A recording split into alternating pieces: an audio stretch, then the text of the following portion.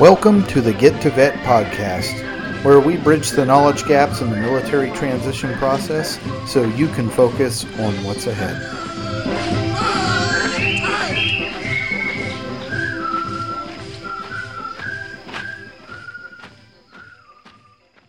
Hey there, Get to Vet. Trevor Maxwell here, and with me as always is my podcasting partner, Mike Riggs.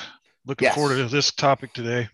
Yes. And today, the topic we're going to discuss is one that, realistically, we realized is something we should have talked about a lot sooner. We're going to discuss suicide prevention today.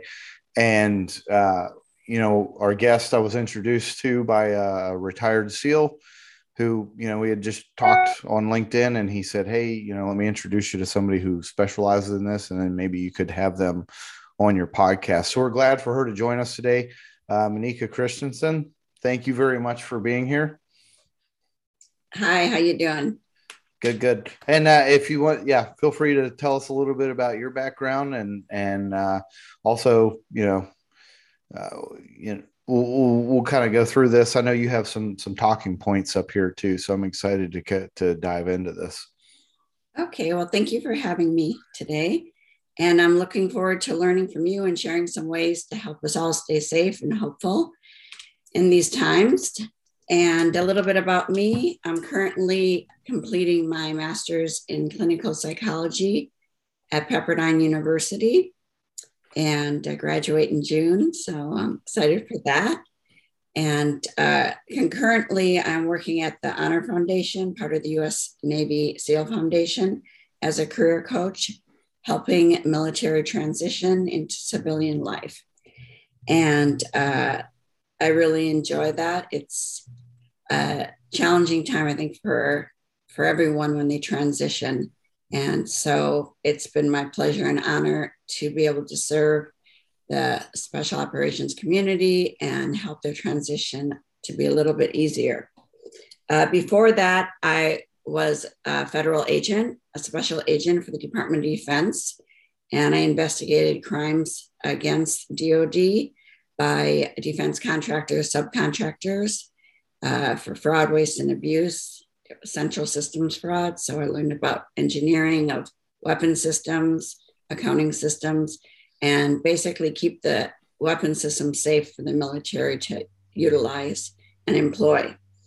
After that, I went to UCLA and got a mini master's in Arabic and Middle East studies, and worked with the State Department for a while, and also had my own business educating and acculturating Arabian Gulf students and Japanese students to America, to our way of life, our religion, Christianity, brought them to church, and taught them American manners and etiquette and non-chauvinistic attitudes. So that was fun. And that kind of led me into going into clinical psychology, because as a life coach and a liaison, cultural liaison, I learned that you can really help change someone's mindset in a positive way. And so that led me to working in psychology, and I actually learned about the suicide rate of 22 a day from listening to a podcast, Marcus Luttrell and David Rutherford and Team Never Quit. And when I heard about that, I was looking forward to a new career. So I really prayed about it for a year and asked God, why are you letting this happen to our beautiful warriors? And why don't you do something? And he told me, why don't you do something? So a month later, I applied at Pepperdine and I got in, and here I am. Nice. And it's a good question. And, for those of you who don't know, I know Mike and I, pretty much everybody who was a Navy OD tech knows about this, but we had, we had a guy that Mike and I had served with before take his own life a few weeks ago. And, that was just kind of like one of those things that just kind of hit us out of the nowhere. because if you know the background of this show, a lot of this stemmed from a former teammate of mine and Mike's, Senior Chief Scott Dayton, who was killed in action back in 2016 in Syria. We that was sort of the impetus of my decision to get out and do things, because one of the things that you knew about Scott was he was all about brotherhood and camaraderie and taking care of each other. And, I just kind of had this epiphany one day of like, I feel like I could do a better job of this from outside of the military than I can on the inside. And so that led to my decision to retire. And then, Mike followed me a couple of years later, and we just talking about this said, hey, let's talk about some of this transition stuff on this podcast. Right. My own personal take on this, and we just lost another guy not too long ago. The commanding officer of SEAL Team 8, Brian Bourgeois, Bouge, as we called him. I had worked for him at Team 4 in Iraq back in 2008. Awesome dude, and had a big family. He was killed in a training accident a couple weeks ago, and that breaks my heart hearing that, because he was the commanding officer, and I'm sure he's like a lot of other folks, like, hey, I would rather it be me than one of my people have it happening to them. But still, it'd be better if it didn't happen to any of them. Right. Exactly. Yeah. I just, it's kind of like my thing now is I feel like, we have guys that we lose to training accidents or in combat and things. I feel like the best thing that we can do to honor those sacrifices that they make is to continue to go out and live the best life that we can. And so, yeah, when I hear about, like we heard about there in the EOD community, we had 2 suicides within 12 hours of each other. And I thought, man, that hurts my heart a little bit. And, I had spent like at least an hour on the phone with a good friend of mine, Tyrone Logan, right after this happened. And, we just sat there for an hour like, man, I wish I knew what we could do about this. And I was like, well, I think probably the first thing we could start doing is let's start talking about it. And so after that long-winded rant there, I'm glad to have you on here and start talking about it. So I'll let you kind of take it away, because I know you have some stuff prepared already. Right. Okay. Sure. Let me just get it back up. There we go. So I think first I'd like to talk about the underlying risk factors for suicide prevention. And it starts with the fear of the unknown. When people, they're either deploying or they're in transition, and they don't know what's going to happen. So that's, a scary time for people, along with anxiety about deployments and leaving family or transitioning and not knowing what job they're going to get, when they're going to get it, what they're going to do. That brings a lot of anxiety and fear to people. Also, another indicator is failed relationships. That's a big one. As you know, one of the EOD guys that committed suicide was going through a divorce. And so it's important, I'll talk about it a little bit later, but to have like a buddy system. And my SOF psychologist mentor, he has a mandate every Friday with another psychologist, and they don't miss it. And they check in with each other just to make sure everything's still good. So another thing is financial hardships. When people transition, they don't have a job right away. Substance abuse, how sometimes warriors deal with stress from feeling lonely, depressed, or anxious. Stigmatization of mental health issues. That's why people don't reach out and get help sometimes. They feel that it equates with weakness or incapability. And guilt and shame for needing help. In the SOF community, as the community I come from in law enforcement, people take a lot of pride in their job, take pride in independence and being strong. and being high achievers and keeping it all together. And they don't want to be a burden, and they don't think they need help that bad. So it's harder for them to reach out.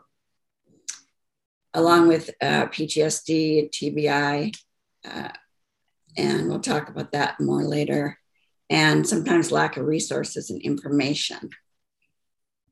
So those are the underlying issues that kind of creep into people's lives that kind of start the cascade effect. They call it like a waterfall. It starts, with these things, and then it comes to more severe things. So next, I'll talk about the suicide warning signs, depression, sleep changes, interest loss, feelings of guilt or worthlessness, energy changes, usually decrease, along with concentration decrease, appetite changes, nervousness, and then suicide ideation. So that's what happens when people are pretty depressed. Then also another warning sign is loneliness and isolation. That makes a person retreat inwardly, and they don't reach out, and they kind of have automatic negative thoughts, and they kind of ruminate. So again, an important reason to have a transition teammate, someone that you check in with weekly is number one solution to this issue. Someone that you build, someone you can trust, someone that's safe, that you can build a close relationship with. And it could be your wife, it could be your best friend, it could be someone from church, someone from the gym, one of your buddies from operating, anyone that you have a close, trusting relationship with, and that you commit to checking in, whether it's by Zoom or in person, go for coffee, go to the gym, go to a bar, whatever, have a talk. And another sign is inability to relate to the civilian world. Sometimes when you transition, you're at work, you're the only combat veteran, you listen to other people's opinion about the military and the war, that they have a different perspective and they weren't there. So emotional regulation, self-control, and practicing these things and learning these things are really important, and realizing that everyone has an opinion, and sometimes it's informed, sometimes it's uninformed, but they have a right to it. So you move on and just ignore it. Financial and relationship problems, we talked about lack of understanding or empathy from family and friends, not knowing what you're going through. If your family doesn't know what PTSD is about, or TBI, or moral injury, maybe giving them some information on it so that they have some understanding of what you're going through. Multiple stressors happening at once. So I think this is what happened with the EOD guy that was active duty that recently committed suicide. So if he had someone checking in with him once a week for like a buddy system for the last, let's say, 3 months, they would see things escalating. And yes, we're strong people, yet we're still human. So human beings can only take so much mentally, and their heart can only get torn up so much before the stressors outweigh the resiliency or coping skills. So I think that's something to really, really tune into and observe when you meet with your friend. What's going on in their life? Good question to ask is, tell me what's happening with you when you see they're upset. Oftentimes they have, maybe someone at work or their boss is giving them a hard time. They can deal with that. But then the wife asks for a divorce. Then it becomes a very hard. Like a snowballing effect kind of thing. Right. So the person becomes overwhelmed. And what do? They retreat inwardly. They isolate. So I can tell you from my own personal time with depression is I'm a very extroverted person. And I isolated. And so my friends from church used to come and pick me up, wait for me to get ready, say, we're going to church. We're going to an event. We're going to wait for you. Let's go. They're not like, oh, you're taking too long, drive yourself. No, we're going to sit here. We're going to wait for you. It's going to take a half hour. That's fine.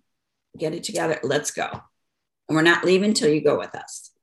So that's what you need to do. You need to, spend a night on the couch at their house. You need to take them places. You need to really lean into, what are you going through right now, bro? What's going on with you?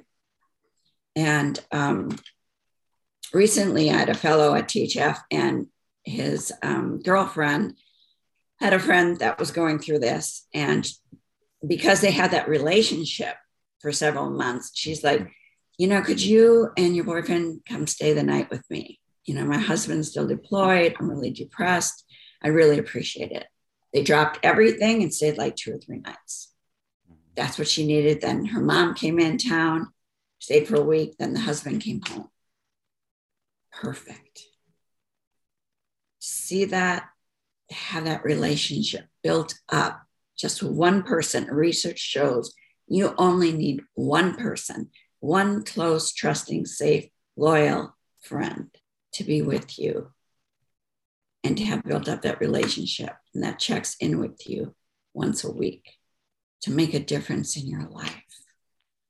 And I can tell you from listening to D&Q podcast, the theme that I heard over and over again with veterans and from the SOF community was that, I was in the garage with the car running, the gun next to me, and this is David Rutherford's story, it's John Ryan, sorry.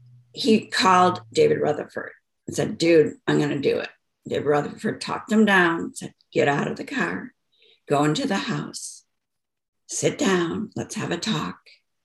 They talked, eventually went in and turned off the car and averted a catastrophe. The car was leaking gas out of the back pipe. Yeah. That was about to explode. Anyway, so, and now he has, Sean Ryan has a thriving, successful career teaching, moms and others how to use weapons and etc. So he went to a therapist. He got his mind straight. He understood himself better. He understood why he feels what he feels, understood all the things he went through. And that's why he feels how he feels, and how to change his mindset, to change his feelings, to change his thoughts, to change his actions. I think, that's some of the stuff you were talking about there too. Like me being a coach at THF as well, and Mike being an alumnus of THF, that's one of the really important things that I think they hit on at the beginning of THF.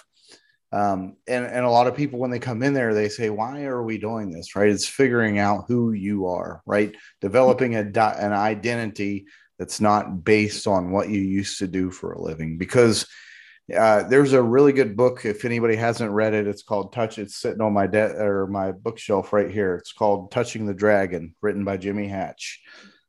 Jimmy Hatch was a SEAL at, and he was injured while he was, they were out searching for Bo Bergdahl. Got shot in the leg, couldn't be a super cool guy anymore. And, the loss of that identity was really devastating to him. And he talks about it in his book. And he got to the point where, basically the police showed up at his house in Norfolk, and he was sitting on the porch with a gun in his hand. And, the cops were able to talk him down and get him the help that he needs. And, right. And that's why I think that's important. Like a lot of people on the left side of their transition, they don't understand, like, why do I need to figure out what's all this figure out who I am crap, right? I already know who I am. I'm like, you really don't. And you don't realize that you don't until after you're not what you think you are anymore. I don't know. I hope that didn't confuse anybody with that statement. And yeah, Mike, you could kind of talk through it, having gone through that firsthand. No, I the military, I've said this before, when you transfer from one command to another, and it can be even on the same base, because I've done it multiple times on the same base, you're required to have a sponsor. And yet, in the most important transition, which is from when you step out of the gate that last time, you do not get a sponsor. It is on you to find that transition mentor. And that is the most important time to find not just one, but find many. Find many people that will give you honest and candid feedback on what you're about to do next, and seek them out early and often, because it's going to be that, find those people that will tell you what you need to hear and not what you want to hear. Because like we just said a little bit ago, what you just did isn't who you are, it's what you did. So, and then doing things like the Honor Foundation, discovering your why, and finding your purpose, like the Commit Foundation helps you find your purpose, and those types of things. It's very similar. Having done those programs helped me immensely to help find my direction, as I transitioned out. And I fortunately didn't have a lot of the stressors that a lot of other folks have. I was a 30-year retired guy. So, my kids weren't going to be eating ramen noodles, and I wasn't going to be thinning the ketchup. So, and my wife has a great career as a university faculty. So, but there's a lot of folks that aren't in the same position I am. But right. And then there's like folks like the guy that Trevor just coached in the Honor Foundation, Earl. That dude could write a playbook on how to do it. That guy was hungry. He went after his transition and nailed it down, and the other thing, you made a great point about, the lack of, I think, middle America. Once folks get away from the San Diegos and the Fort Braggs and the Camp Lejeunes and the Norfolks, and they get back to middle America, like Trevor and I are both from West Virginia. Mm-hmm. I find when I go back there, nobody understands what I did. Even in West Virginia, where there's the per capita that serve in the military is, I think, one of the highest in the country. Mm-hmm. You still don't have that empathetic ear that understand what you did, not even, let alone somebody who's been in combat. So, you are, like, I ran the statistic when I worked on Capitol Hill. If you served in World War II, 1 out of every 10 people that you walk down the street served in the military. Yeah. Due to the population at the time, and the amount of people that serve. Now, you got little to no chance of walking down the street, and then you have the social media aspect where everybody's now, I mean, we're being a little bit hypocritical because here we are on social media doing the same thing, but people aren't on. They're not in motorcycle clubs. They're not playing softball. They're not, my grandfather was a Shriner and he was in the American Legion, and, they didn't do that over Zoom because they didn't have it, obviously. But, that's where those veterans of those days shared their, their experience and that brotherhood and so on and so forth. And I think that went a long way to prevent some of the things that we're seeing at an epidemic pace right now. Right. And I'm going to talk about that in a little bit, about attending and belonging to a support group and how important that is. So let me just finish the last 3 things for warning signs. Yeah. And you touched on it: sense of hopelessness and lack of purpose. And I think that's what the SEAL that that wrote Touching the Dragon was feeling. And that's what I heard over and over again in the podcast I listened to, TNQ, that until you find that sense of purpose in your next mission that you're passionate about, you're lost. It's easy to get stuck. I know I got injured on the job, and I had to leave a job I loved. And I totally relate to that, where you lose your identity. You work, 12 hours a day at a job, and then you lose your identity all of a sudden because you can't do it anymore.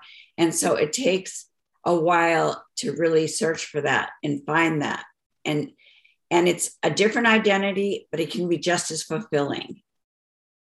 So I love my job now. I help heal people's hearts, minds, and souls. And I think that's just as fascinating as being a special agent. And it's really fulfilling. So I tell my fellows that you can be just as passionate about your next mission. It'll just be a little bit different than your last mission, but it can be just as fulfilling. Okay, and then lastly, warning signs, depression, PTSD, they increase the chances of suicide, and PTSD, TBI, as well as chronic pain and PTSD. So the protective factors that research has confirmed is seeking therapy, emphasizing your strengths. So you guys are really good at telling stories to each other. That's a perfect way to emphasize your strengths. You all did an amazing job in Afghanistan and Iraq, and nothing this administration or generals that made negative decisions for the chaotic withdrawal diminishes anything that you all did in the past 20 years. You gave freedom to women to go to school that they didn't have before. You gave them opportunity to be in the government, to participate, to have roles in their government, to have their own businesses. You gave a 20-year reprieve to a country that needed it. So I want you all to be very proud of your service and know that you made a difference. So another thing is therapy, understanding yourself, why you feel like you do, understanding what you've gone through, weekly mandates with a trusted friend, conflict resolution skills, taking that deep breath, cognitively reframing someone's negative comment about the military or war and just realizing that, okay, that's his opinion. I'm not going to get triggered by it. I'm going to realize that everyone has one and go on with what I know and detach emotionally from that. Problem solving skills, know your triggers, your sensitive areas, learn how to stay in neutral. Exercise, really important. Go for a run, walk with your dog, lift weights, yoga, calm your mind down, mindfulness, focus on what you're doing. Attend or belong to support groups. Veterans group, they have it. I go to Saddleback Church, they have a veterans group there. That's amazing. And the veterans are from like 25 to 85. It's so awesome because they share stories, they share their experiences. It's inspiring. I love it. The VFW hall, like you talked about, gym group, and staying in touch with your friends that you worked with. Really making an effort to stay connected to these friends that you've known for 20, 30 years. Making an effort to do that and not just let it go by the wayside. Knowing that vulnerability is strength, as David Goggins says. So when we're vulnerable with a safe, trusted person, we give them an opportunity to be vulnerable back. And they learn from us and we learn from them. And that's how we become stronger in the area that is challenging to us. Then lastly, spirituality, praying daily, joining a small group at church, have an accountability partner, and practice meditation, mindfulness, pray daily. So there's a parable, a stream parable that they use at the Public Health Service for a suicide reduction strategy that's very successful. And they've researched it and found that the best outcomes for prevention is overall and sustained efforts in which training is only one small area of focus. So I know the military is really good at giving that annual suicide training, but that is not sufficient. There's 3 areas of approach. Upstream strategies, they create a protective factor, which reduces risk, increases sense of belonging, increases resilience by respectful communication, empathy, cognitive flexibility, and reframing skills. These are all really, really, really, really important things to start out at the top of the waterfall. So I'll give you the little illustration. Can't see online, I apologize, but promote resilience is at top of the waterfall. So we start with that. So my idea is to teach the NSW SQT teachers these skills so that they can teach them early on in a person's career, so that they have all these mindset protective factors, coping skills, so they can put them in action when they need them. It's more tools in your toolbox, the better. And then there's the midstream approach, which is identifying emergent risk and connect them to suitable support pre-suicidal crisis. Really important to inoculate at-risk populations, and then normalize help giving. That's one thing the military really has to focus on. Normalizing help giving. It's a strength to know when to ask for help. It's important to ask for help. Take away any stigma from them. And the analogy I like to use is football player. USOF athletes are true warrior athletes. Like football players, you get hurt, you need a tune-up, and athletes go and get it right away. After the game, they're in the physical therapy area, they're getting ice, they're getting massages, they're getting whatever they need. They're getting, performance therapy. Yours are the same, you're athletes. You need to be okay with getting help after the game, after deployments, whatever you need. And that's your right. And you have a $12 million center at Camp Pendleton, Intrepid Spirit. That is state-of-the-art mental health and wellness center. It's amazing. I've been there. I've interviewed a few people there. I've sent 3 fellows in the last cohort there, and they got the help they needed. This is free for you. This is amazing. The government is really good in this area. They really listened, and someone donated $12 million, and they are making a difference. And there's every kind of help there. There's psychotherapy, talk therapy, there's yoga therapy, there's music therapy, there's physical therapy, there's everything to get that athlete back in peak performance. So if they're transitioning or they're deploying, this is a good time after a 20-year war, when we're not in an official public war yet, to take some time for each other, especially active duty. Take some time to go get help. You deserve it. Pro athletes play 50 games sometimes in basketball or 30 in football.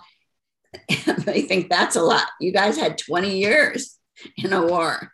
Take this downtime to get help, to take care of yourself, to pat yourself on the back, saying, good job. Let's get a tune-up now. Let's get adjusted. So that's the midstream approach. And then downstream is reduce access to lethal means and connect to get help. So downstream tactics are needed to lead the response when one has acute suicidal thoughts, attempt suicide. So you want to manage a crisis. And this is what I think sometimes people focus on, just the downstream tactic. When they're ready to go over the waterfall, then they're like, oh, we better do something. No. You need to do something way upstream so that you never get to the waterfall. You never get to the edge. That you really take care of your guys. NSW is known for taking care of your women. Now you have women and men. So let's really put our money where our mouth is, and let's start upstream by creating a training program for the instructors to then teach the warriors, protective factors, resiliency, mental resiliency, mental agility, emotional agility. Even if you don't like the guy next to you, see what's going on in his life, you talk to him. You can still be a friend. You don't have to like everything about him, but still be a friend and reach out and say, hey, tell me what's going on with you, dude. I see you're kind of struggling. Yeah, I struggled last week. Let me tell you about what happened with me. You know, my wife was on my butt and then things happened at work and, you know, it's about to lose it. So when you share your heart, we're all human. We all go through struggles and it's normal. Everyone goes through it. It's totally normal. The strongest person goes through it and it's human, and be proud of being human. There's a saying, you can't feel joy until you feel sadness, and you share that with someone. And I know in war, they teach you to shut down your emotions. But it's important when you come home to then refresh those emotions, to talk to someone, to let them out so that you can breathe again, to unload all those compartments, that baggage that's on your back and in your mind, and to breathe and to process the events, process that moral injury, process the PTS, and unload that with someone so you no longer carry it. And that's what therapy can do. You know, one of my favorite stories, I read this, I don't know, it was on some social media post, was this therapist was talking about like this battalion command sergeant major would make an appointment to come in their office every week from 12:30 to 1:30. And it would come in, the sergeant major would sit down and he would, you know, drink some coffee or whatever. And they would just talk for like an hour every week. And so after like however many weeks, the therapist asked him, he said, well, you know, what are you actually doing in here? Because, you know, it doesn't sound like you have any problems. And he goes, you know, you're right. I'm fine. But there's a lot of my soldiers out there who aren't. And I think it's important for them to, you know, if they can see me coming in here every week and leaving, like in full visibility of everything else, maybe that will motivate them to say, hey, you know what, I'm going to do the same thing. Right. And right. For my own personal experience, you know, after mine and Mike's teammate Scott Dayton got killed, you know, that was a rough time for me, and that's when I went and sat down and started talking to some mental health professionals too, and you know, kind of helped me work through a lot of stuff and kind of make the decisions that put me on the path I'm on today. Right. Well, you bring up a great point, and it's really in line with your intrepid spirit as well, because when I was the command master chief at EOD school, I had a friend of mine get me a slot at Intrepid Spirit in Camp Lejeune, and nobody at the schoolhouse had gone yet. And I wrestled with the thought that here I am taking a slot from somebody, and I'm basically using the rank has its privileges, and I'm getting to go as a command master chief. And I thought, well, there's other people here that can use a slot. They could go instead of me. And then I also said, well, what if I go, and then that kind of paves the way where it says, well, if he can go, then we can go. Exactly. And if I can maybe help smooth out the process and get through some of the, you know, the roadblocks along the way and go, all right, we figured this out, or, you know, I know how we got there, then it can be much easier for the next person that comes behind me. And I thought that program, it was a 5-week program for me, intensive outpatient. You know, you got to stay at the Fisher House, which is another outstanding organization, top-notch place to stay right there next to the hospital when you're doing all your appointments. Because I'll tell you, it's the 5-week program. NICO, I believe, is 4. I think it is, but Intrepid Spirit was 5. Your you're never going to get another opportunity, or very few people are ever going to be afforded that opportunity to work on yourself. So if anyone is ever given an opportunity, I highly recommend you take advantage of it and raise your hand, say yes, and go for it.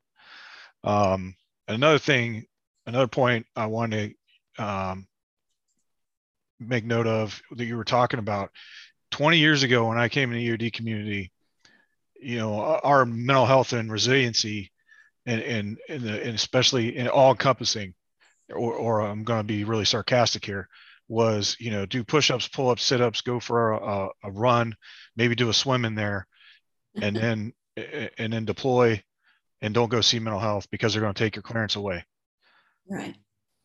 And that was our resiliency plan 20 years ago. Right. We've come a long way to looking at how do we sustain. We've actually started looking at people as an investment and looking at the special operations person as the system. I think you finally can get some of the senior Navy leadership to go, okay, this person is actually the deployable system, and we need them. They're so expensive to find them, let alone get them through the training. And now we need to get them competent and get them up to a certain level to deploy them. And now we need to keep them around, hopefully for 10, 15, 20 years. Right. How do we keep them there? The other thing is, another point is measuring levels of, say, cognitive ability when they come in. Like by the time I got my MRIs, I don't know how many times I've been knocked in the head, but too many. But it'd be really nice to where we start doing a lot of baseline stuff to where we can really track some of these cognitive declines or potential cognitive declines if and when the next conflict kicks off. So we can really see, kind of similar to what they do in the NFL, where and we can maybe get ahead of some of the CTE stuff that we're seeing develop in the NFL players. It's really becoming apparent because they're in the news. But I think we're going to start seeing a lot of that within the breacher community and some of our guys that have been really exposed to high level blast injuries. And so, but I just want to say we're getting there. We're really evolving the way our resiliency piece has come along to where, physical therapists, doctors of physical therapy, mental health professionals, because I'll be honest with you, 18, 20 years ago, there was no way I'm going to see mental health. There's no way I'm going to Intrepid Spirit. There's no way physical therapy. What's that? It's Motrin 800s and suck it up and go. That's what it was. Right. But we're coming a long way and we're going in the right direction. But we're not, the Tampa Bay Buccaneers, but we're going in the right direction for sure. Right. And it's, beautiful center, Intrepid Spirit, beautiful people that work there, kind, helpful, have a heart for veterans. So yeah, I was like kind of surprised when I met these three fellows and they're like, oh yeah, I haven't gone. And I'm like, why not? You have such a beautiful health and wellness spa there. Go for it. And they did. So I was glad to hear that. Sometimes they just need, a little push, and it's, it's okay to go and get help and get a tune-up. We all need them at times. If you break your leg, you go to the doctor. You don't say, oh, I'm going to fix this on my own. No, you go to the doctor. The same thing when you've had, different traumas happen to you, or you've had a lot of TBIs, you go to the doctor. It's just very normative. You bring up another great point, because there was a guy that worked with Trevor and I, and he was a very high performing individual, and he would go to physical therapy at Portsmouth Naval Hospital. Mm-hmm. So when you're a special operations person and you're, let's say you were capable of running 6-7 minute miles, mm-hmm. and then you go to Portsmouth Naval Hospital, and hey, there are a bunch of great professionals there. Don't get me wrong. But they're going to get you their idea of normal is getting you back to walking capable. Right. Right. Whereas we, now with our, like the strike program, I think Trevor mentioned it earlier, that we have on the East Coast here at the EOD group, and I think NSW has developed something very similar. We're tracking the individual operator on what their capabilities were prior. So when you know that person was running a 7-minute mile and their gait was like this, or their upper body strength was at whatever, and their flexibility was so on and so forth, they go and get that surgery. Then they go back to physical therapy, and the mission of the physical therapist is to get them as back to that normal as they were prior to, and not what Portsmouth Naval Hospital thinks that sailor on the USS whatever is capable of doing. I mean, it's just it's the framing of the normal. Just like if you look at the mental health aspect on the spectrum of a special operations guy, we're completely off normal. So don't even try to get us back to normal, because most of us were never there to begin with. So forget about it. Right. You're above normal. Guilty. Guilty. Yeah. So right. So I think you bring up a great point that modeling behavior is so important. And I think you did that when you went to the Intrepid Spirit and your guys saw that it was okay. Yep. Yeah. Behavior is really, really important. And when the commander went to therapy to show the guys it's okay. Yeah. So yeah, that's really important. And so the importance of having that one close friend that can meet you when you're in your crisis and can help you get unstuck.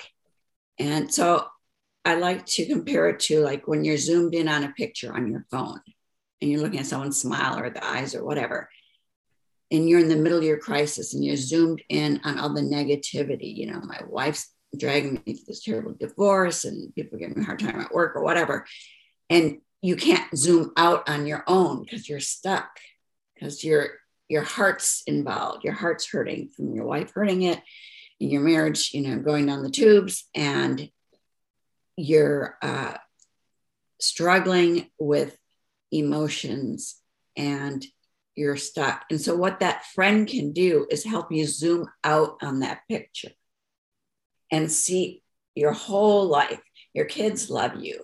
You're in great shape. You have a job you love. Yeah, there's, someone at work that's a pain in the butt, but that always happens. And there's always got to be one of them to test us. So you can see the things that you're grateful for, and your friend reminds you of that. But your kids love you, dude. You see the look in your son's eyes when he looks at you. He just loves you. He looks up to you. Your daughter can't wait to jump in your arms. That's worth everything. You have respect at work. You're in great shape. You can run faster than me, whatever. You're better. You're better in firearms than me. So the friend can remind you of the whole picture. And neuroscience is my favorite part of psychology. And I just did a research paper on the trifecta of TBI, PTS, and moral injury, and the best, most efficacious therapy. And so what I found out is that the brain can really heal itself, which is such good news. I know people that have TBIs in my family from, competitive motor dirt bike racing. They've had a lot of concussions, and then later on in life, they have issues. So the brain can heal itself. It can pave new neural pathways. The neuroplasticity, the brain's flexibility in changing how you think, how you feel, your habits, your actions, your behavior. And that can be done. So that's the really good news. And so I think it's important to have that person to come alongside you, to give you a neutral perspective and a balanced perspective of your life, and not just the inward perspective or where you are stuck, because we all get stuck there when we're going through multiple crises or multiple stressors at one time. So that person helps you see what you can be grateful for. And Alex Korb, neuroscientist from UCLA, said there's 4 things we can do to make the brain really happy and to help us with depression. And that's to give hugs, not text someone, but hug someone. And I love Jerry from THF, EOG guy, that loves to give hugs. And, that's so important. Jerry MF and Holmes. That's what that's what we all call him. You know him. Yeah. He's famous. Yep. Yeah. He gives a lot of hugs. And I see the difference it makes in the guys. They feel cared for. They feel taken care of. The second thing that Dr. Korb says that can make your brain happy in the midst of depression is to label negative emotions. So I feel irritated right now. My wife doesn't understand me. My kids are screaming. What am I going to do about it? Your brain wants you to find an action plan. So, okay, I understand I'm irritated. I do some deep breathing, realize the kid just got out of school. They're a little bit wild. And I talk with my wife, say, give me a minute. Just let me, I just came home from work. Let me decompress for a minute. Then in plan of action, I'm going to go down and sit and talk with her, see what she needs. How can I help you, honey? Thank you for the 5 minutes to decompress. So you have a plan of action, you put it into action. And then the last thing is gratitude daily. I begin every day with gratitude. What are the 3 things I'm grateful for?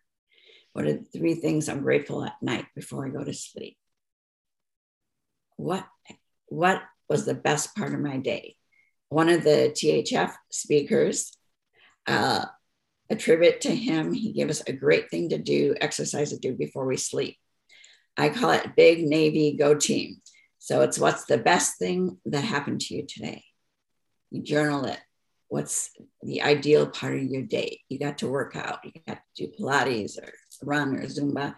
And what are the 3 things you're grateful for?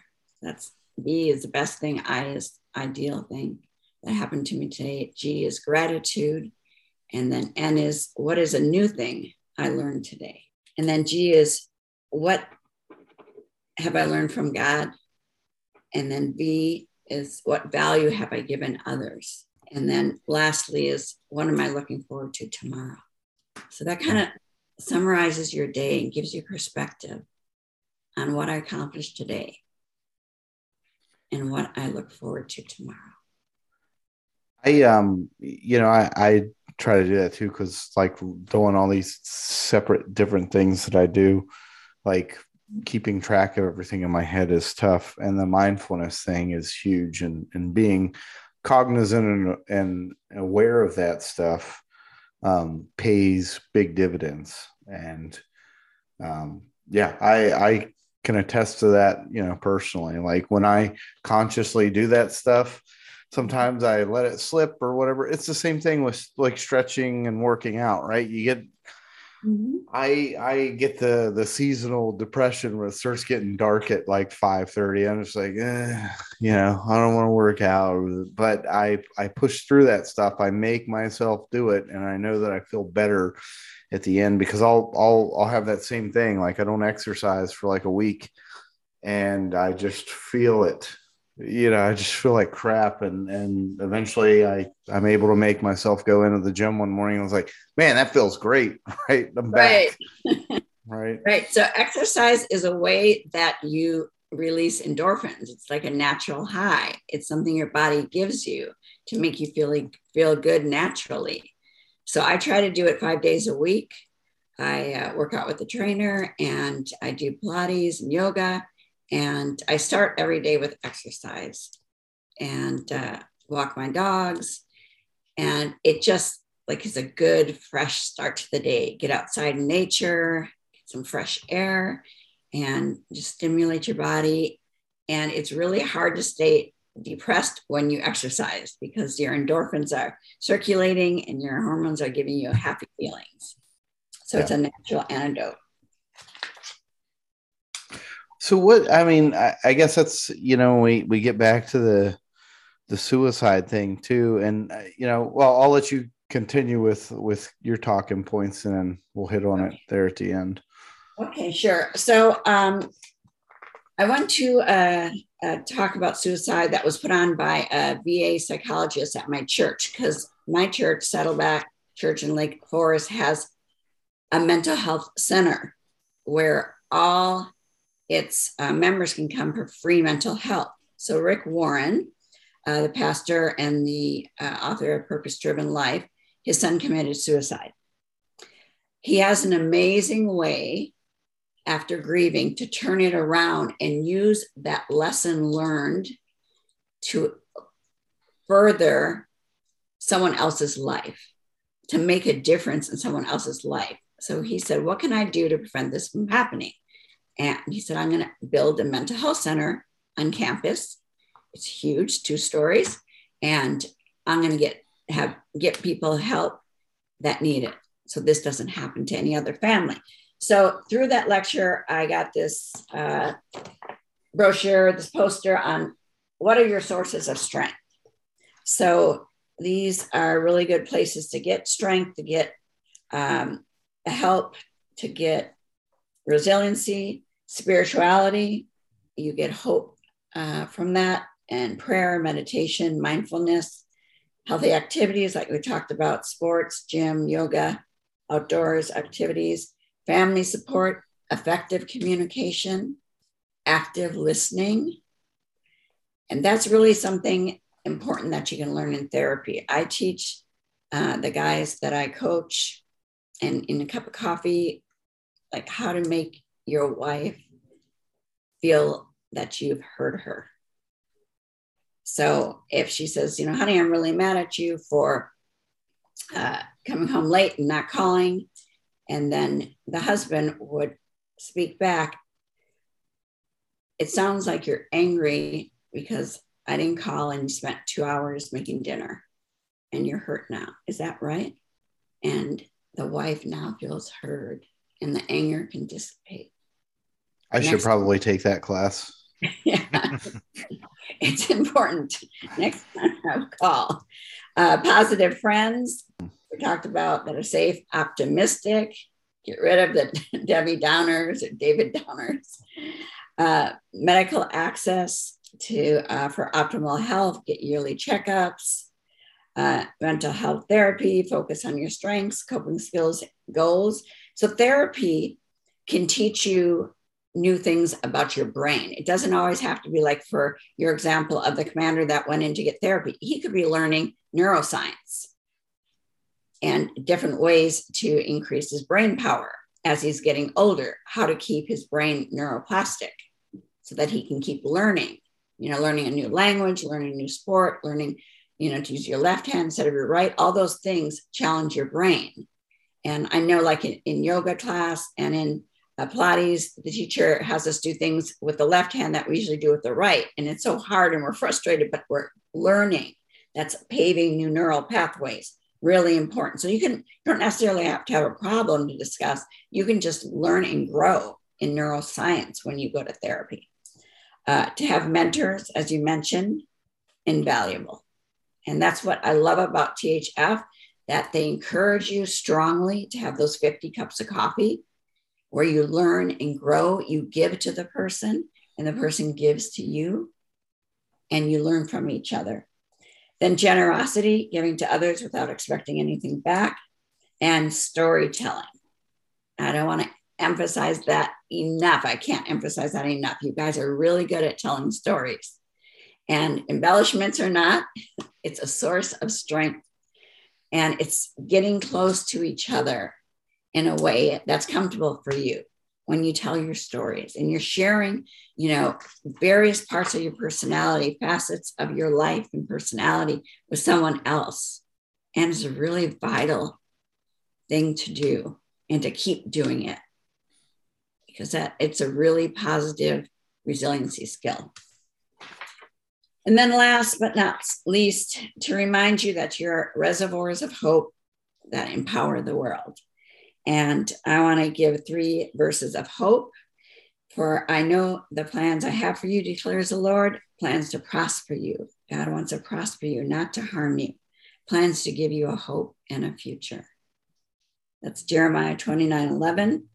And we know that in all things, God works for the good of those who love him and who have been called according to his purpose. Romans 8:28. So it's important to have that hope.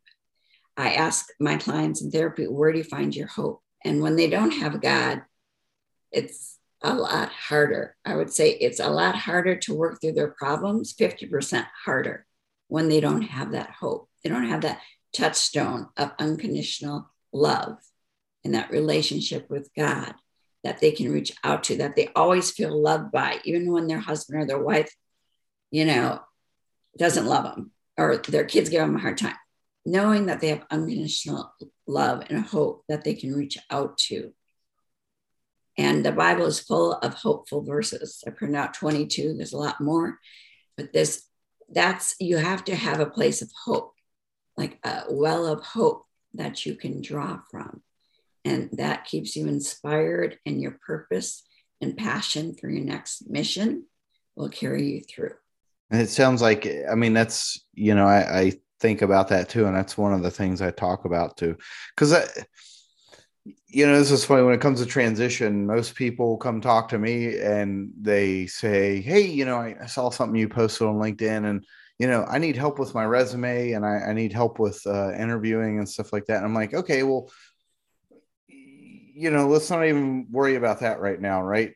Mm-hmm. How are you, with your sense of self and your sense of purpose, right? Are you kind of in touch with that? And they're like, well, I don't care about that. I need my resume. And I'm like, you're looking at this through a very narrow aperture, right? Like you need to, I kind of want to see where you're at, because if I can help you get in touch with those bigger underlying themes, right? You got to build nobody builds a house on a shaky foundation, right? So you don't need to worry about that right now. Worry about the bigger picture stuff, and you'll see it on the other side, right? Because you're looking at it from one angle, I'm looking at it from the complete opposite, right? And I've been down the road you're going, and I know now, I have that hindsight.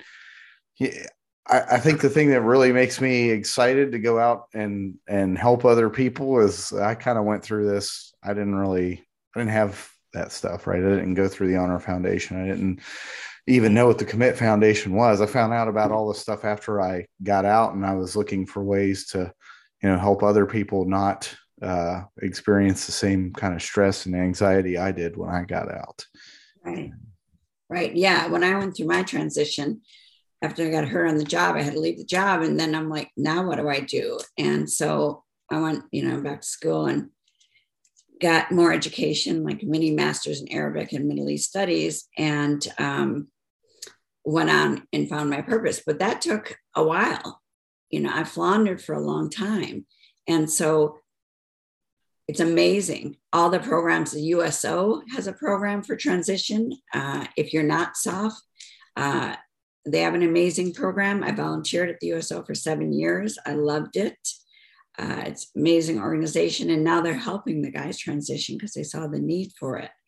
So I talked to a lot of guys on LinkedIn also, and when they're kind of stuck. And so I remind them of all these resources that are out there available for them to go to.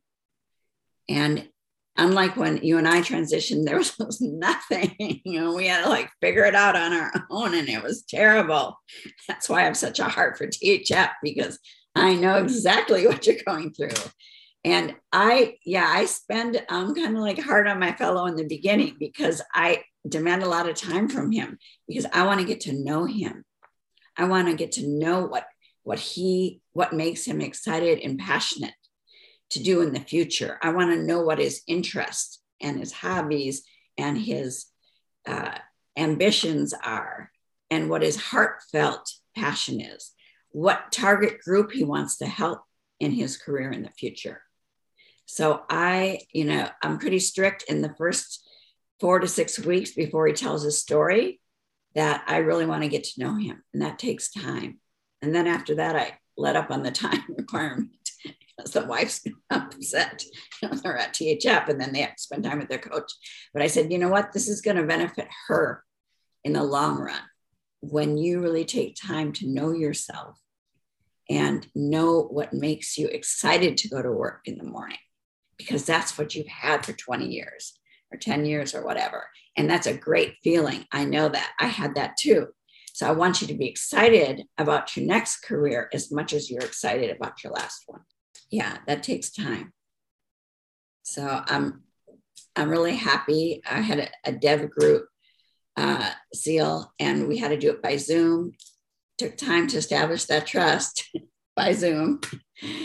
And he learned so much. He was very intelligent, very inquisitive.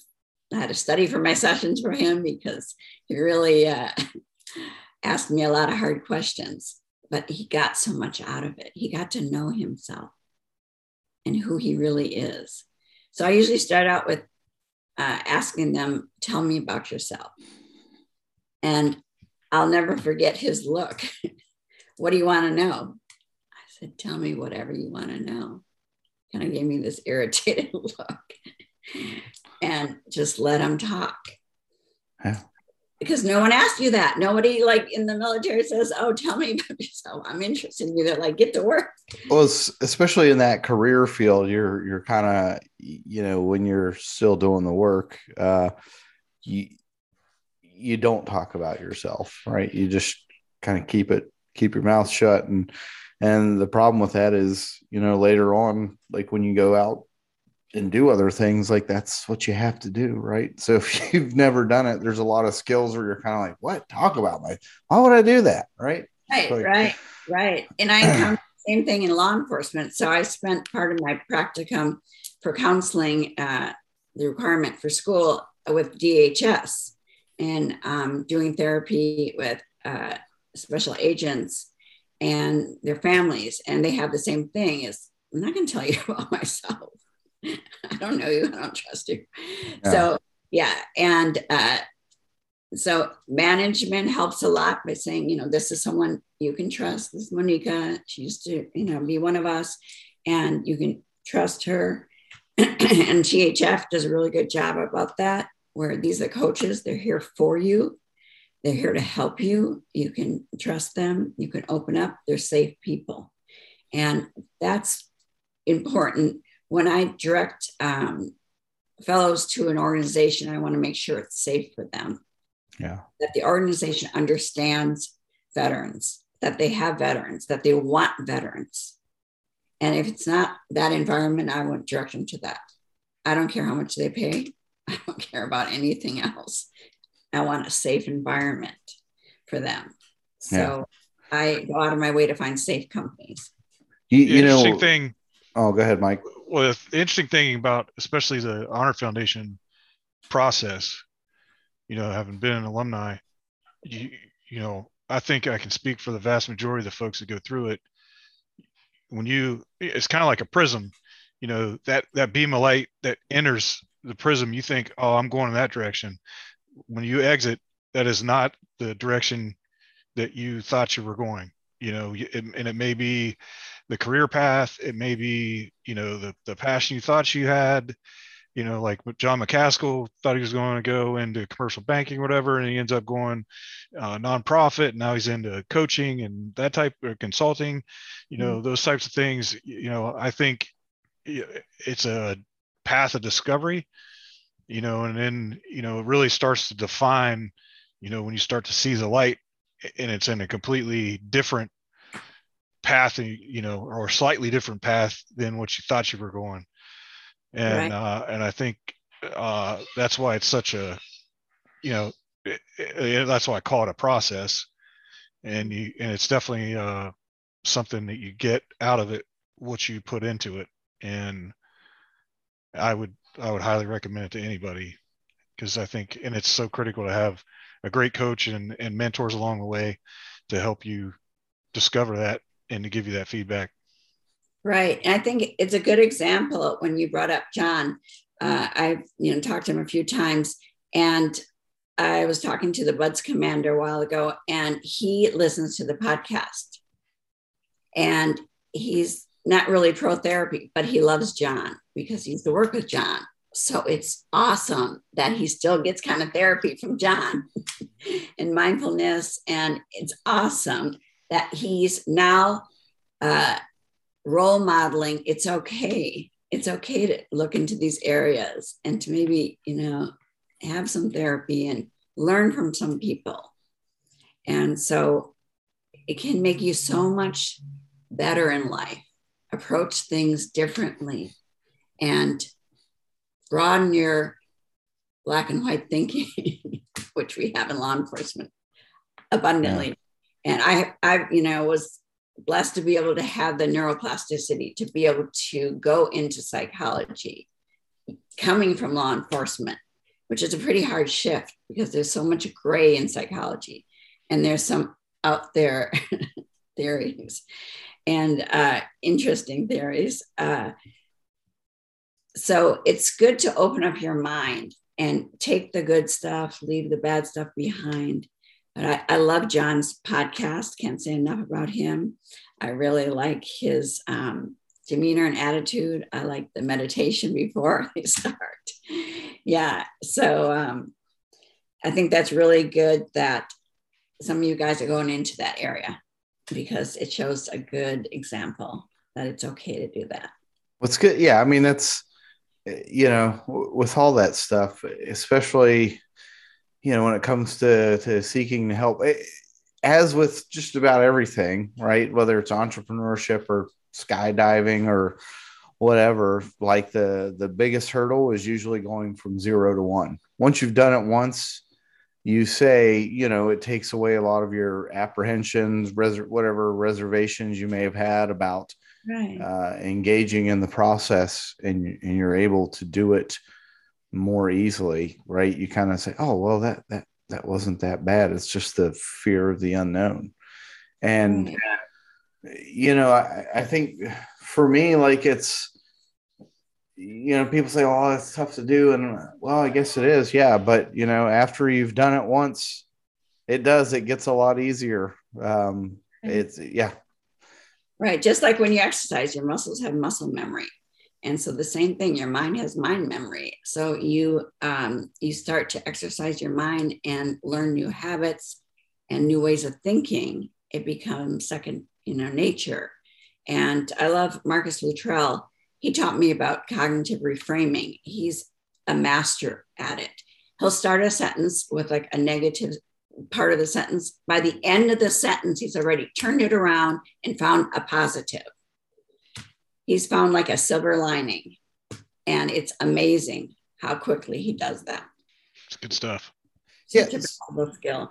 Yeah. So I know we've been on here for a while. We've been talking for almost an hour and a half, and I for one appreciate you coming on here and sharing some of your perspectives with us. But because of the topic that we're discussing today, if you wouldn't mind, like if we could do like another just a 5-minute quick rehash of all this stuff for anybody who was listening, and look at like, hey, what are some actionable steps we can take? Like, let's look at, what are the things we want to be on the lookout for, and what are some of the things we can do to help somebody who's gone through a situation to make sure that, they don't go all the way through it, and hopefully help them come out stronger on the other side. Right. So I think the most important thing, again, is having that one close relationship. So if everyone would get, when they transition, they would get a transition teammate. And so you have someone that you check in with once a week, and you ask them, tell me what's going on with you this week, bro, what's happening? How's the wife? How's the kids? How's work? What's the best part of your week? What's the worst part of your week? And checking in with that person, developing that trusting relationship, having that mandate once a week, Friday night, 6:00, whether it's Zoom, at a bar, at a coffee shop, committing to that friendship, to be there for each other, is, research has shown, this is the most important thing. So that you start the process upstream so you don't get to the cliff. And then getting to know yourself spending time with a therapist, spending time with your pastor, spending time in your small group at church or your veterans group. I know the veterans group that I went to, Veterans Law Enforcement at church. We went pretty deep. People told their stories. And I think that's a great place to find camaraderie, to share things with people that are safe. Nothing leaves the group. And you can find, your teammate there to buddy up with as well. And then also, it's important to clean out your compartments. So I've, spent some time doing this with veterans and law enforcement. So when we're going through deployments or traumas, situations, we put things in compartments that happen to us because we don't have time to deal with it at the time. Research shows that if you clear out the compartment within 30 days, you don't have a chance of getting PTSD. Not that everybody gets PTSD, but some people do. So it's important to talk to someone to clear out those compartments, because what happens is it's like, I compare it to a file cabinet. It's a file drawer. You put stuff in the file drawer, and it's applicable like to a candle. You put a candle in a drawer. Over time, it's going to melt and the wax is going to seep out of the drawer. The same thing with what you put in your compartments, the moral injury, the stress, the guilt, the whatever, shame, the anxiety, the fear is going to leak out after a certain period of time. And it leaks out into your marriage. It leaks out into your irritability at home, at work, with your kids, etc. It's important to clean out those compartments. Really important. I've had some experience with this, and let me tell you, when the person came into the room, they had the rucksack on their back. When they left, it was gone. It was a long session, probably 4-hour session. All the compartments were emptied. They had something important that they had to move on to that was going to be stressful, so we got it all done. They didn't have a lot of time to come back several times. It was done. Everything was done. We resolved the moral injury, resolved the trauma, resolved the guilt and shame, all that's done. Now they go on, to whatever they need to do, and they're clear. Mm-hmm. I give them tools, the ABCs of cognitive behavioral therapy, how to reframe. So if this happens again, they can send me email and say, this is, I teach them how to do the ABCs, look at the activating event, the belief, and the consequences, then have them do a cognitive restructure, or they look at it instead of ruminating on the negative event and the consequences and their belief about it, they look at the overall picture and they write a statement about it. And that helps them see things in perspective. So instead of sitting with your ruminating negative thoughts when you go through a crisis, the most important thing during that time, that trauma, that multiple stressor time, is to have the friend reach into you, because sometimes you can't reach out. So like my friends came over, they called. They didn't accept no for an answer. Mm-hmm. We're coming to pick you up. We're going to be there in a half hour. Get ready. We're going to go. There was no. We're there. And I've learned, from Marcus and other people, that you check in with the guy. He's coming over. You call him every 15 minutes. Where are you? Make sure if they're at that point where they're, you keep checking in with them. You keep in touch with the person, and you get them to safety at your house, or you go spend the night at their house. It's important to have that relationship so you can see, even if they act cheerful and nothing's wrong, which is what I heard in the case of the EOD guy that was active duty. He was very cheerful and no one knew. So, oftentimes with law enforcement, with soft guys, you guys don't show always your emotions. And so you put on a happy face, a mask, and it's important that you have that one trusted friend that knows your demeanor, that knows your nonverbals, to see if your verbals and your nonverbals are matching.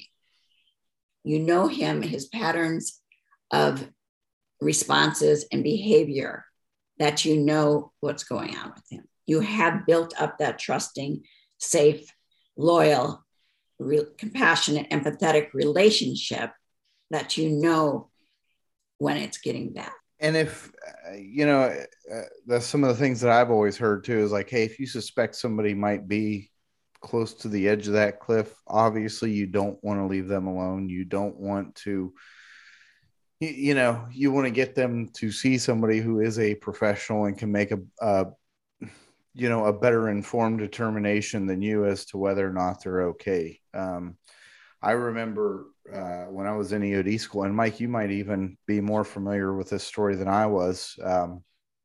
Some of the guys who were instructors there told us this story about, this guy that they had worked, it was a EOD tech, and the guy was having troubles, and the guys went over, they hung out with him, I guess like the whole night. And,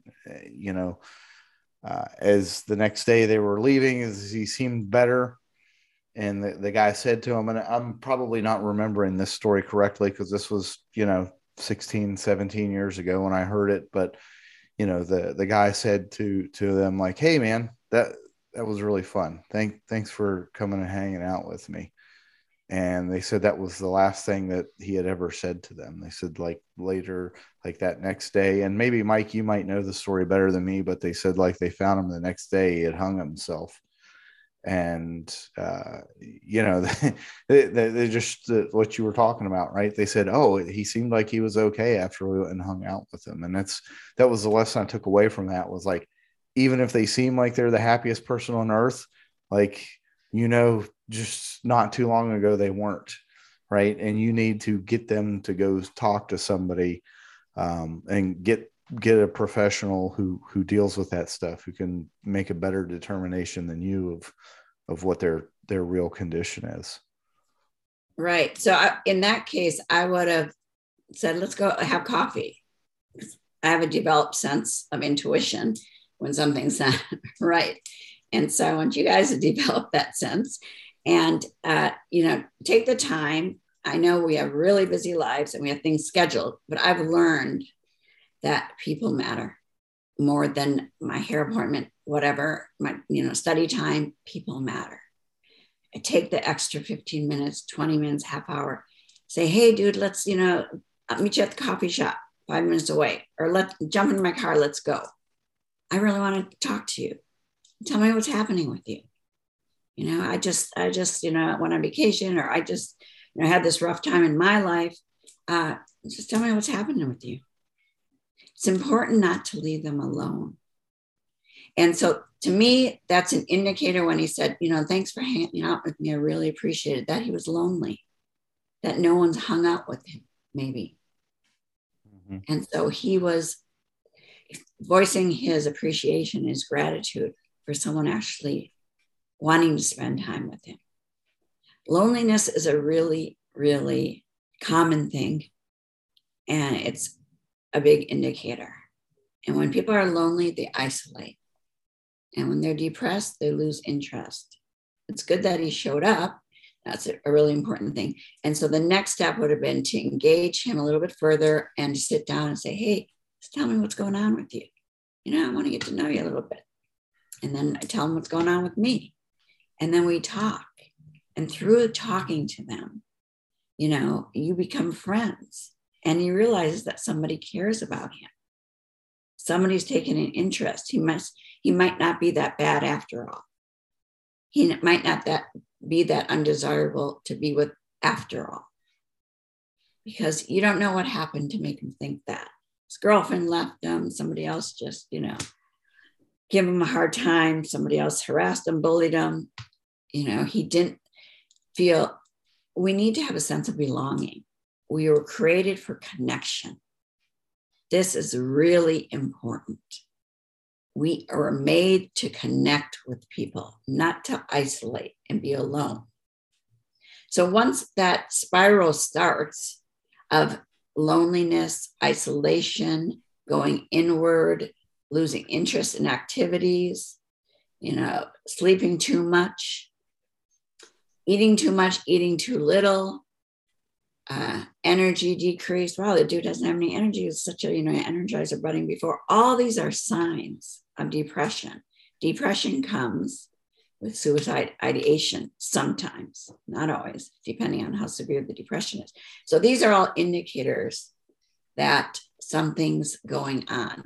They're not sleeping well, they lost interest in activities.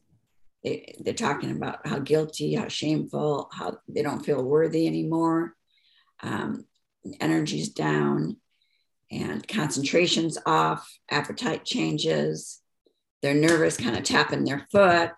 They never did that before. And, they're thinking about suicide. Sometimes they'll talk about that, often in the soft community, and in law enforcement, there's a lot of pride and there's a lot of, self-reliancy where they're not going to talk about it. That's why you need to have that connection established ahead of time so they feel comfortable with you discussing their life. And multiple stressors is really high on the list. Again, our human spirit, our heart, our soul, our mind can only take so much.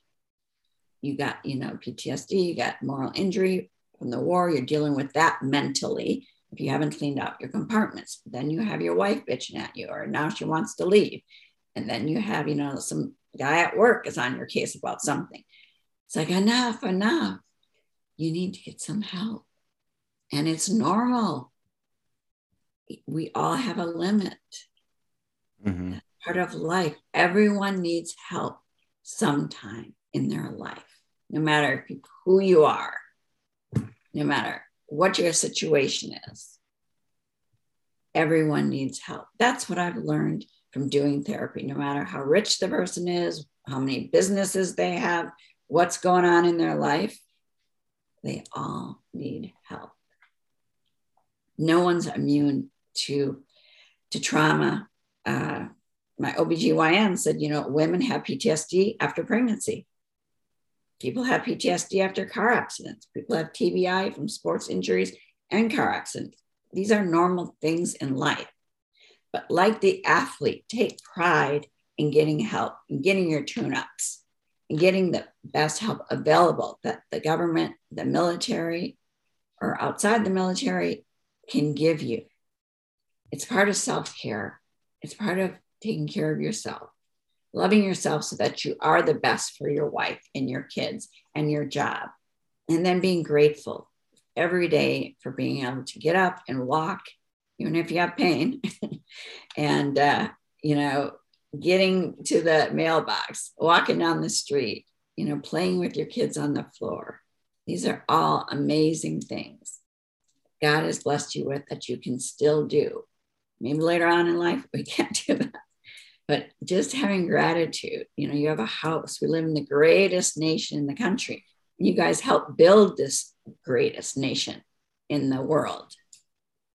And never forget that. So enjoy your life now. You've done your service. Enjoy your life. Be proud of what you've done. You've done everything your commanders asked you to do to the best of your abilities. Take pride in that. And then go on and enjoy your life, your new career, and take pride in that. And when things get too hard, share it with your transition teammate, with your buddy, and share with each other. Have that mandate once a week and commit to it, whether it's by Zoom, coffee, bar, whatever you want to meet. Talk with your friend and share and get to know each other. Tell them what's going on. That's going to make a difference in suicide prevention. Couldn't agree more. And, I'll just throw it out there. Like, don't be afraid to ask for help, and don't be afraid to offer it too. I think it's one of those things where the more proactive you are, the more effective you'll be, and, be on the lookout for it. And so, Monica, I know we went over by a pretty significant amount of time, but I appreciate you hanging out with us. And Mike, you got anything else?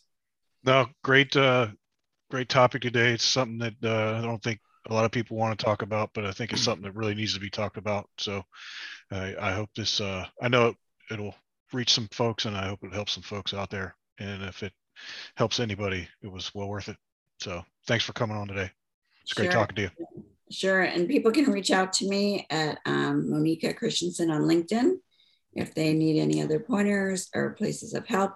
I want to end with the VA crisis line phone number, the Veterans Crisis Line. I actually called them to find out if they have like internships. And so they were like, "Are you in a crisis?" I go, "No, I'm in school." You know, I want to volunteer. We talked a little bit. They want to make sure I was okay. Yeah. They were very kind people. So I can tell you, I use the crisis line for something unrelated to a crisis. So it's 1-800-273-8255 and press number 1. And it's available 24/7. I called it a 1 a.m. I'm a night person, finished studying late. So yeah, please feel free, even if you just want to talk to them about, you know, anything that's going on in your life. They're very nice people. I talked for about a half hour about whatever was on my mind to them, school and stuff. And they're very kind people. So reach out if you want to talk and you don't have a therapist or anyone. Veterans Crisis Line, 1-800-273-8255. Press number 1. They're available 24/7. Awesome. And we'll make sure we post all that info too when this episode comes out. So Monica, thanks again for coming on and chatting with us. And we'll look forward to continuing to stay in touch in the future.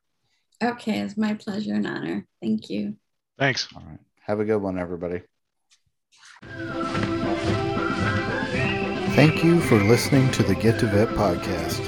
Make sure you subscribe to our channel and follow us on LinkedIn.